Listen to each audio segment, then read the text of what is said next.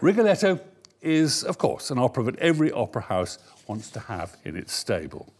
It appears as number 9 with 395 performances in the last 2 years, and also it was the ninth most frequently performed opera in Italy as well. But this is also one of the most radical and indeed dangerous operas, perhaps, in the repertoire, and we sometimes forget that. For one thing, Le Roi s'amuse by Victor Hugo, written in 1832, staged in Paris, was political dynamite and banned for half a century in France. The French censors had seen a thinly disguised portrait of King Louis Philippe in Hugo's philandering hero, Francois I of France. But it excited Verdi when he was looking for a subject to fulfill a commission from the La Fenice Opera House in Venice in 1850. He wrote, "The subject is grand, immense, and there's a character that is one of the greatest creations that theatre can boast of in any country and in all history." It's clearly the jester Triboulet who attracted Verdi and his librettist Piave, a mixture of villainy and malice, and yet paradoxically capable of extraordinary tenderness when it comes to his daughter Gilda. For Verdi, Rigoletto, as Triboulet becomes in the opera, was a Shakespearean hero, and for Verdi there was no higher praise than that adjective. But if the French censors were wary of the politics of the play, then so were the Austrian censors who controlled theatres in Venice. There were rumours that the opera would be banned as a work that insulted royalty. The title was eventually changed to La Maledizione, the curse, but eventually a compromise was agreed between Verdi, his librettist Piave, and the censors. The opera would be moved back to the Renaissance and to the court of the Gonzaga family in Mantua. And nobody could possibly be offended since the Gonzago line had conveniently died out, as had the dukedom. By January 1851, the opera was called now not The Curse, but Rigoletto. And the work itself, as we shall explore this evening, is as radical as its subject matter. Very briefly, the hero is the baritone, not the tenor, and the tenor, the Duke of Mantua, may have two of the most winning arias that Verdi ever wrote, Questa Quella and La Donna Immobile, but he's an unprincipled serial seducer who abuses both his power and women. The role of Rigoletto, on the other hand, calls for a quite new kind of expressivity in the way that it's sung, and that is as much about character and psychology as simply singing. But Verdi, being Verdi, doesn't entirely turn his back on the bel canto tradition of his predecessors, like Donizetti. So, for Rigoletto's daughter, seduced by the Duke, who she loves as a penniless student, he writes one of his most eloquent and most taxing arias, Caro Nome. Well, we have a quartet of guests tonight to explore Verdi's Rigoletto. The tenor, Robin Lynn Evans, who's covering the role of the Duke, with Kate Goller, who's a member of English National Music Department. We're also joined by the baritone John Rawnsley, who created the role of Rigoletto that you'll see tonight in this production by Jonathan Miller in 1982. But first, the musicologist Roger Parker, who is Thurston Dart Professor of Music at King's College here in the University of London. Would you please welcome Roger Parker?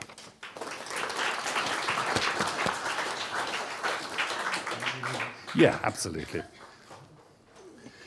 What do you think was the appeal of Hugo's play, Le Roi s'amuse, to Verdi and Piave?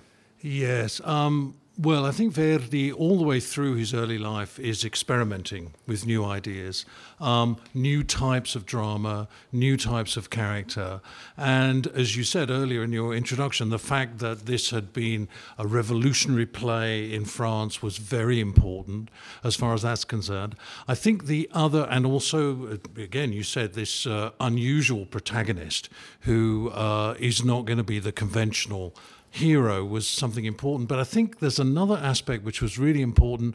He talked about variety being tremendously important in this opera. He saw the opportunity within this opera not only to have high tragedy, but also to have a lighter kind of touch, as also even a comic atmosphere which collects around the Duke. And so I think it's all of those different things that in the end convinced him. The opera was originally, as I've said, to be called La Maledizione, the curse. Does that tell us something about what Verdi and Piave intended? Well, I think it does, at least initially. At the beginning of their run, Verdi goes on about this, and this curse is going to be the thing that controls the whole drama.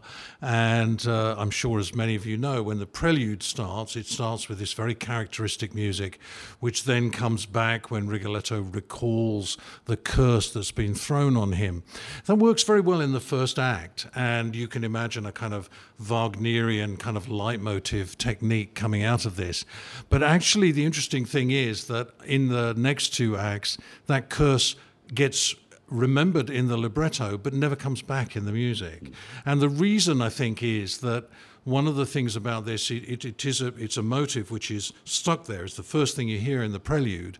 At the very end of the opera, Rigoletto says, the curse, it's all about the curse. But you could not have the music of the beginning there. It's very slow, it's very suggestive in all sorts of ways. It's not going to work in the climax of the opera. And I think one of the things that Wagner could do with recurring motives is develop them and make them mean different things at different times. Verdi never got the hang of that, or didn't want to get the hang of that. So what happens with the curse motive, it's there all the way through as a kind of libretto thread, but as a musical thread, it's very powerful at the beginning and then sort of drops away. Maybe that's part of its importance, that it doesn't change. It sort of dogs Rigoletto's mind as something that is not negotiated musically in any way. It's there as a kind of solid lump. Yeah, no, exactly. And that's definitely how it works dramatically. But it's very difficult to bring back that lump, at the end of when Gilda's lying there in her sack. It's musically, it's not going to work in that way. Yeah. We've said that this is a really radical work in a number of ways. It seems to me still that the most radical thing that we hear now is to turn the hero into a baritone, not a tenor. Yeah, it's very interesting, and a particular kind of baritone as well. The guy who created the role was called Felice Varese, and there's a wonderful letter from Verdi's pupil where he says, Varese is small and ugly and sings out of tune. Now, which doesn't seem a great advertisement for a singer, but Verdi wants him precisely because he's unprepossessing, but also what he can do is he can act with the voice. He's not a singer, he's an actor who happens to be able to sing. And it's his power of declamation which is everything. So, in fact, there's a sense in which he's obviously an anti-hero in all sorts of things. Everything, the world is turned upside down in Rigoletto. The handsome tenor is the villain, and this deformed baritone ends up to be the hero. So obviously that's what attracted him, and the voice type is everything as far as that's concerned. Is it also that at this stage he's beginning to make what will be a major decision about what he wants to write in the future for voices, that expression matters more than beautiful singing? It's about character, about psychology. Yeah, absolutely. And again and again and again, you get this in later Verdi. He's telling people, don't sing, act with the voice. And it's all about the words coming across. And when people sing beautifully in later Verdi, and I think it's the case in Rigoletto as well, when they sing beautifully, they're doing it for a particular reason in a particular dramatic context. But their normal mode of discourse is dialogue, is anguished dialogue. Yeah. Verdi himself wrote about this, and I conceived Rigoletto, he says, almost without arias, without finales, but only an unending string of duets. Can we speculate why? I think what above all was commanding his musical imagination at this point is confrontation between voices. It's this kind of dialogue idea. And certainly there are arias in Rigoletto, but they're arias which are there for a particular purpose. They're not the normal discourse.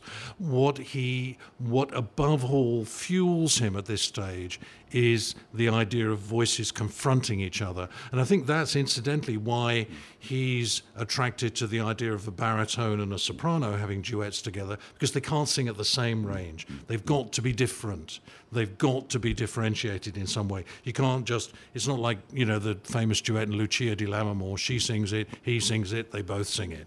It's not going to work like that. It's going to be much more dynamic.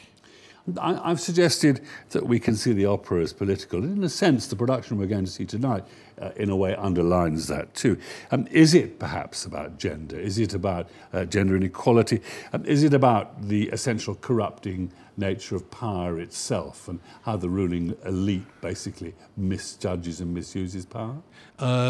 You could say that about the libretto. Yeah, it's very difficult to know how much the music partakes of that. It does sometimes in ways we've talked about. I think in terms of gender, the most important thing about this opera is the fact that in some ways the most musically dynamic character is Gilda, is the soprano. She changes during the opera. Things happen to her, awful things happen to her, and it changes the way she sings. So she starts off famously with Caro Nome, with this beautiful sort of virginal coloratura, but by the end of the third act, there's an early commentator on Verdi said that what her line was like was canto spezzato, broken song. So it's a broken song for a broken heart. So she changes vocal personality. She's a kind of warm-up for La Traviata in that sense, a complex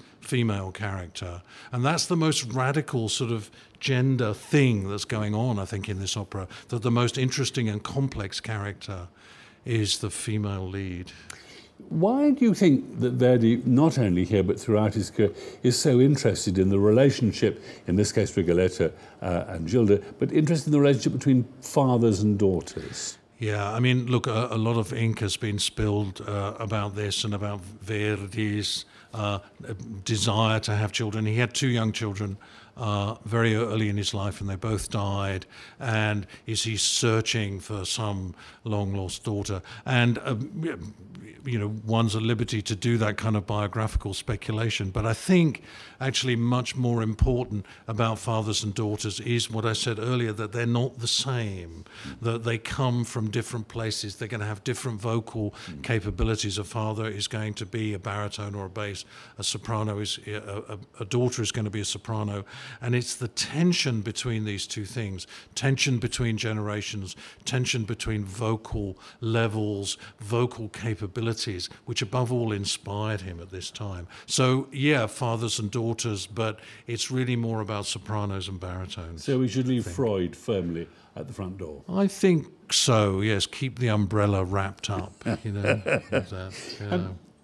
We've had Rigoletto set in the Kennedy Brothers, Washington, in Las Vegas with the Rat Pack, Planet of the Apes even. And this production here moves the story up into the 20th century from Mantua to Little Italy with the mafia. It seems that absolutely nothing can actually stop this opera working. Yeah, some came close of those. But, no names, no Pactol. No. But it's interesting, Verdi, I mean, you mentioned the censorship at the beginning, and one of the things Verdi really battled against was changing the locale of it. The thing he said, he didn't really mind if it wasn't set in France, but the most important thing he said, and it's interesting, is that the Duke has to be an absolute ruler. And that is absolutely critical to this. In other words, you have to have someone who can do whatever they want, basically, who has absolute power. So as long as and he was quite happy about that, he said, as long as you can recreate that situation, then this is going to work. And I think in some sense, this production does that. There is a sense of there is unlimited power within this tiny world which is being created. But I think that's the most important thing. I don't think it matters if it's 20th century or 19th or 18th or 17th, but it's got to be an ambience in which there's when the police can't come round and help you out. There's got to be this sense of tension because there's absolute power. Roger Parker, thank you very much. Stay with us. Pleasure. Ladies and gentlemen, we're joined now by Robin Lynn Evans, who's covering the role of the Duke, together with Kate Goller, who's a member of the English National Opera Music Department. Will you please welcome our next two guests?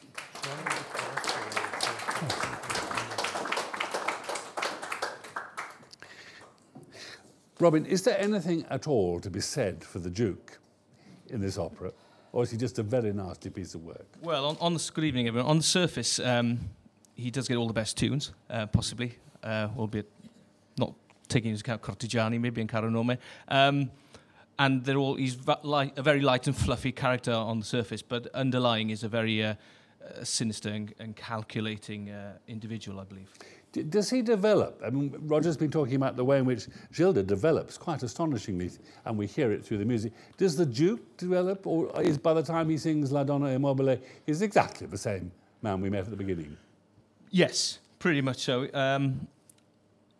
Compared to other roles I've done, Rodolfo and Don Ottavio and Alfredo in Traviata, they do develop emotionally, and they feel tragedy at the end.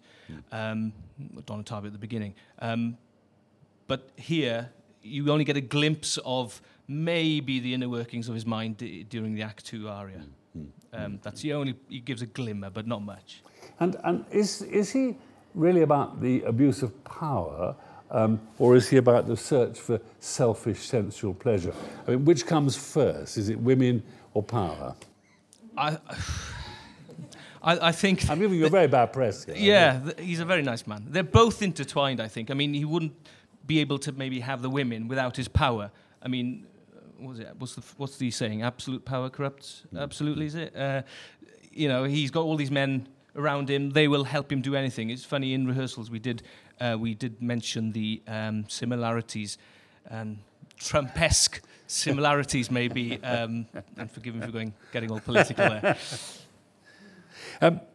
Swiftly moving on. Does he actually care for Gilda? Here he has been disguised as a student, seeing her in church, creeps into the house. Does he care for her, or is she just another trophy? I think she is another trophy, albeit maybe a virgin, maybe, and maybe slightly. So he gives her. He goes to extra lengths to get her, but and he sort of tries to convince himself, but ultimately she's still another notch. Okay. And how do you prepare yourself for this role? Much rest, and just trying to keep the voice ticking over as fluid as you can. Otherwise, you can't just go into it cold. Otherwise, it will kill you towards the end. And what does it ask from you vocally? What does Verdi ask you to do? It requires a lot of stamina. I remember doing this nearly 10 years ago for the first time, and I remember pretty much caning it in the dress rehearsal and nearly coming a cropper towards the end. And I thought to myself, right, you can't cane every bit of this in Act 1 and Act 2. You have to keep something back, especially for the Act 3, the very famous La Donna Mobile, in case you haven't heard it's in it. And then, of course, he gives you, straight after that, then you're straight into a massive quartet. So you need to hold something in reserve. Do you think that's why the caballetta's usually cut in Act 2? Because, I mean, that, again... Yeah, the cabaletta. It's a great cabaletta. Possibly so. I mean, I prefer it in, but yeah. Just ironically, I was on the tube today, and there was one of people busking with a squeeze box, and what were they playing? La Donna Immobile. It's inescapable. What are you going to sing for us now? Well, I'm going to sing not the arias you probably heard of. Well, you probably have heard of them, but I'm going to sing the Act 2 opener, the Ella mi fu rapita, parmi veder, which gives him a bit more humanity. Thank you. Thank you.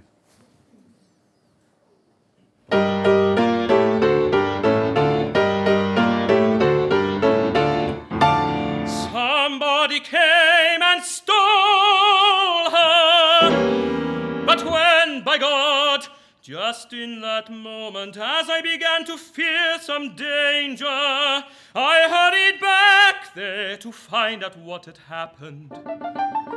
The door was open, she had completely deserted.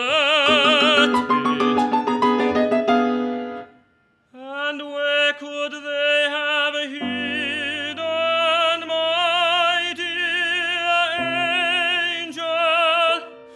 No other woman has ever had such power to make me feel that I could love her forever.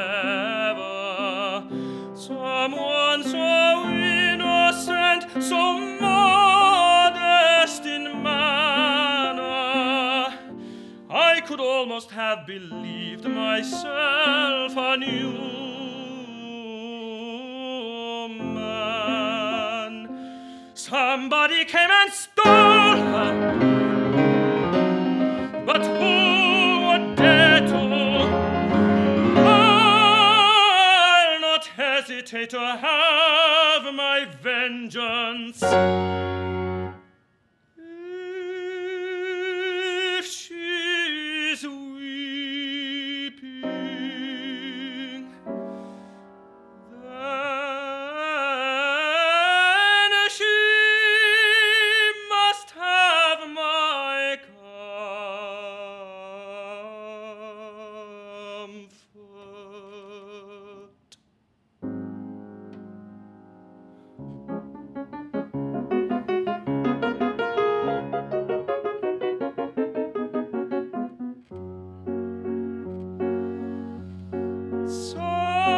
Somewhere I see you crying and calling in desperation, weeping in doubt and terror. Your face an unknown danger. Maybe my name occurs to you. Maybe my name occurs to you. You call on your Gualtier.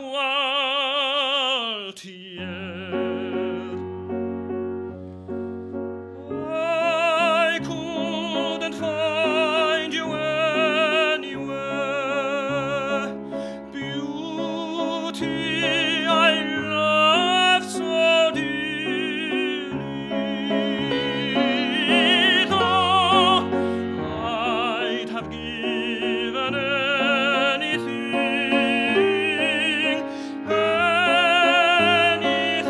for your safety. Nothing would be too hard for me. Nothing would be too hard for me, too hard for me to bear. I would give anything. Nothing would be too hard to bear. Would be too hard for me to find my dearest love.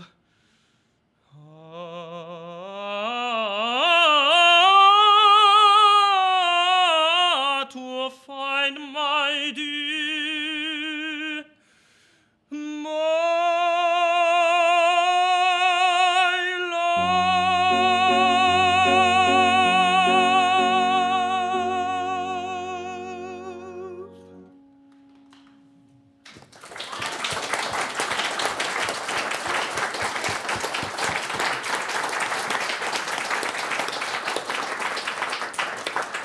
Robin and Kate, thank you both very much indeed.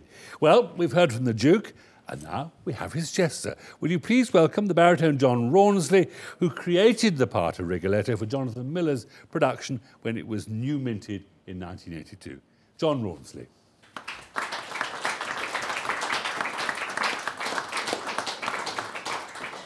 Well sung, Robin. There'll be a silver collection at the door. Wonderful stuff. Well done. John, when you... I just have to say, before I go any further, sitting there listening to Robin sing that, all the old butterflies came back to my stomach. as though they'd never been away. I used to sit in my dressing room here, or wherever I was singing Rigoletto, whether it be in Spain or Italy or America or anywhere like that, and I would sit staring into the mirror, waiting for the tenor to finish, usually one verse of the cabaletta, and I was as nervous as all get out, and the old butterflies came back. Thank you, Robin. Sorry. No, not at all. Do you remember Jonathan Miller explaining what he was going to do? Well, it was very interesting because I'd been singing Rigoletto up at Opera North, English National Opera North, in 1979, which in a production by Patrick Libby. And towards the end of that, it had been a success at Opera North and so on and so forth. Got to 1980, 81, and we were still doing odd performances. And my agent said to me, Rawnsley, he said, you're going to be singing Rigoletto at the Coliseum. And I said, oh, good God, that's going to be marvellous. I sang Amonasro there in 1979. Oh, yeah, all this, I was looking forward to it. And then somebody said to me, in a rather coy way that gossips usually have, they said, it's going to be a modern production. I said, oh, really? Oh, well, yes. Mafia, they said. And I thought, why not? After all, the Renaissance court, well, it's all about mafia, if you like. I mean, why not? Yeah. And that first rehearsal with Jonathan, what we call the show and tell, when the director usually tells you what he's going to be doing, and the designers are there and they show you the model, and they show you sort of swatches of material for your frocks, and so on and so forth. That's when Jonathan sort of came clean and said, well, he was inspired by a scene out of the movie Some Like It Hot, when there was the meeting of the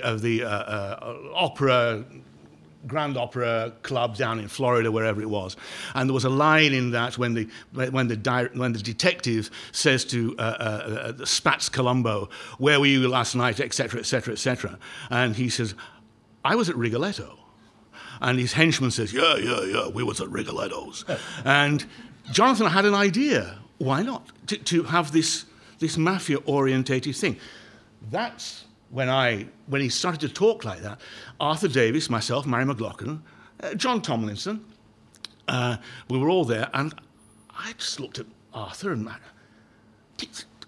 this might just work.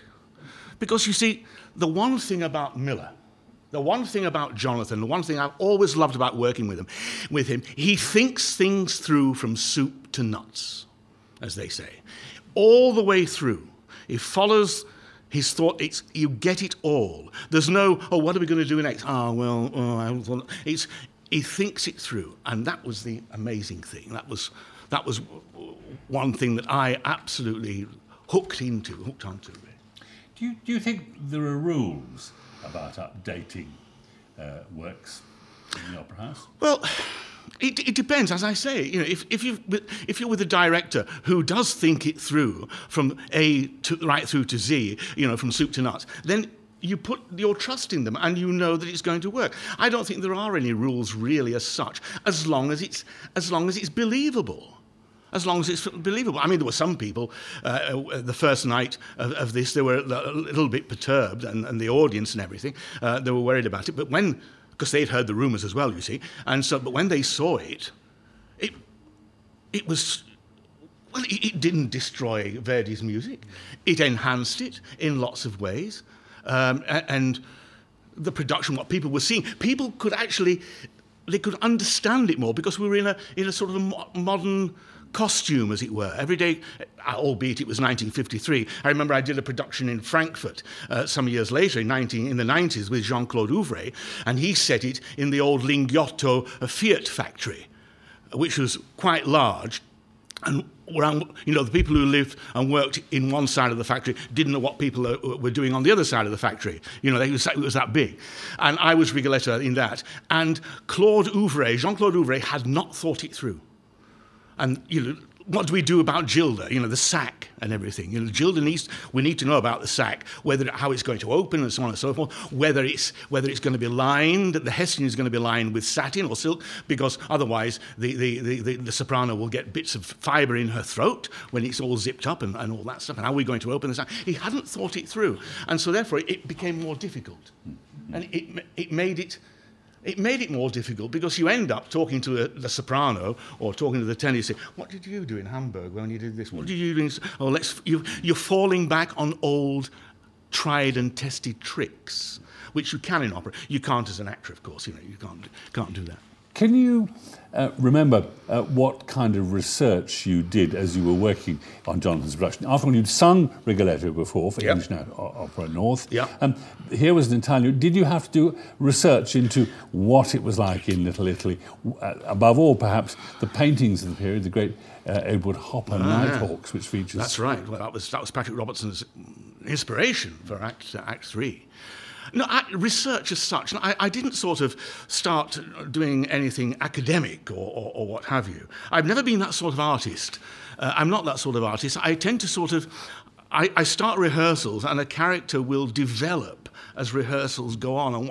And of course, it's in the text. You know, if you make the text believable, no matter how bad it can be, if you make the text believable, the audience will believe it.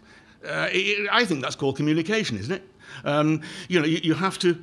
I've never sat down and done a lot of research as that, how to move. I mean, the only thing is I wanted, from Patrick, I wanted a built-up shoe. Because not a built-up shoe that it looks as though you're walking in a gutter, you know, 1 foot in the gutter and 1 foot on the pavement. But this was a shoe, but the inside was built up flat. It was flat on stage, there we are, but the inside was built up like that. So I could push against that, and that twisted my body, twisted my spine, because that's indeed what Rigoletto has. He's got a twisted spine, in that sort of thing. And that brought the shoulder up automatically. So if you call that a bit of research, well, yeah, that's the sort of thing that I did. But I do remember when we were rehearsing up at the old Decca Studios, as it used to be called, up there, the Lillian Baileys. I do remember we all turned up one day and everything, and the chorus and everybody, all the lads, all the boys were there. And there was a movie camera set up and a screen. And Jonathan said, right, you lot. He said, this is what I want you to be doing, he said, in the first scene. And he rolled the movie, and of course it was the party scene, the wedding scene from Godfather 2. And, you know, set in more or less the same era, the same period. And he said, I want you to watch how they pick up their glasses. How do they pick up a glass? How they pick up their highball glass? How they put it down? How, you notice when you watch wonderful black and white movies, film noir, as it's called, you see these guys, the way Americans, they pick up a glass and they hold it by the rim so they can do that sort of slightly with a relaxed wrist and say, can I get you another drink? And that sort of thing. And he had everybody watching that, and that was a great piece of research, because that inspired the boys and girls in the chorus. That first scene, suddenly, even, you know, all the small parts, the borsa, the marullo, etc., the way they lit a cigarette, the way they held the cigarette, the way they put a cigarette out, and it's all done with great. It wasn't stubbed out, or when it was dropped on the floor of the stage, and you know, it was a whole sort of thing. And suddenly, you looked at that first scene when we were running it, and all that chorus, everybody to a boy and girl in that chorus, they were Americans. Thank you, Jonathan. That was an inspired piece of research. Was that? So we got that's the sort of thing we did. This is a role that you've sung everywhere. A lot. Yeah. A lot. I wonder what makes Rigoletto so exciting psychologically that you want to return to the role. Well, I tell you what, if I had to return to it now, I'd have to go into the gym for about 3 months. Twice.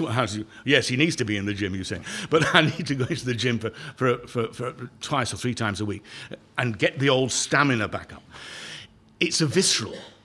The music, Act 2, the Vendetta duet, it's a visceral thing. And it really, it's not sung in an academic way, but it has to be sung. That sort of thing. Ask me that question again.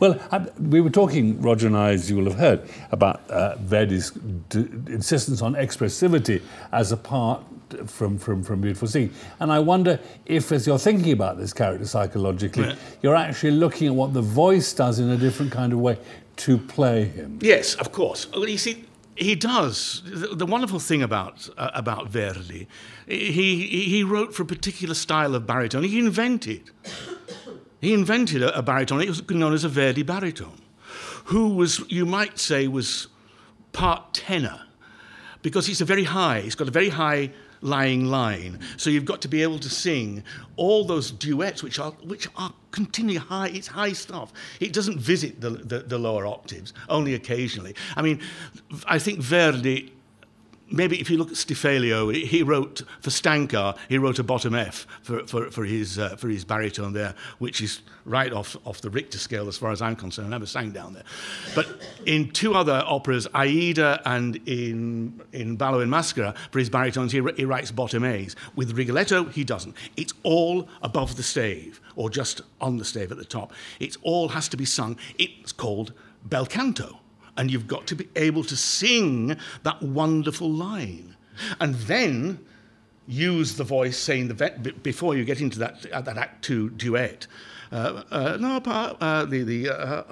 Yes, before you get into that duet with Gilda, it's got this absolute madness that he has. Cortigiani via razza dannata, he sings to them. And then he sees that's not getting anywhere. So he said, oh, Marullo, please help me. Please, you've always been a kind man. We've always got on well, haven't we? And if you help me, he says, get off me, whatever. He pushes him away. And then he goes back to this madness again. You get such a mix where you have to use your voice, certainly in Act 1, Scene 1, where he comes out and he taunts Ceprano. In this production, it's, what's this that I see on your forehead, Ceprano? These horns, etc., etc., etc. And that's characterization.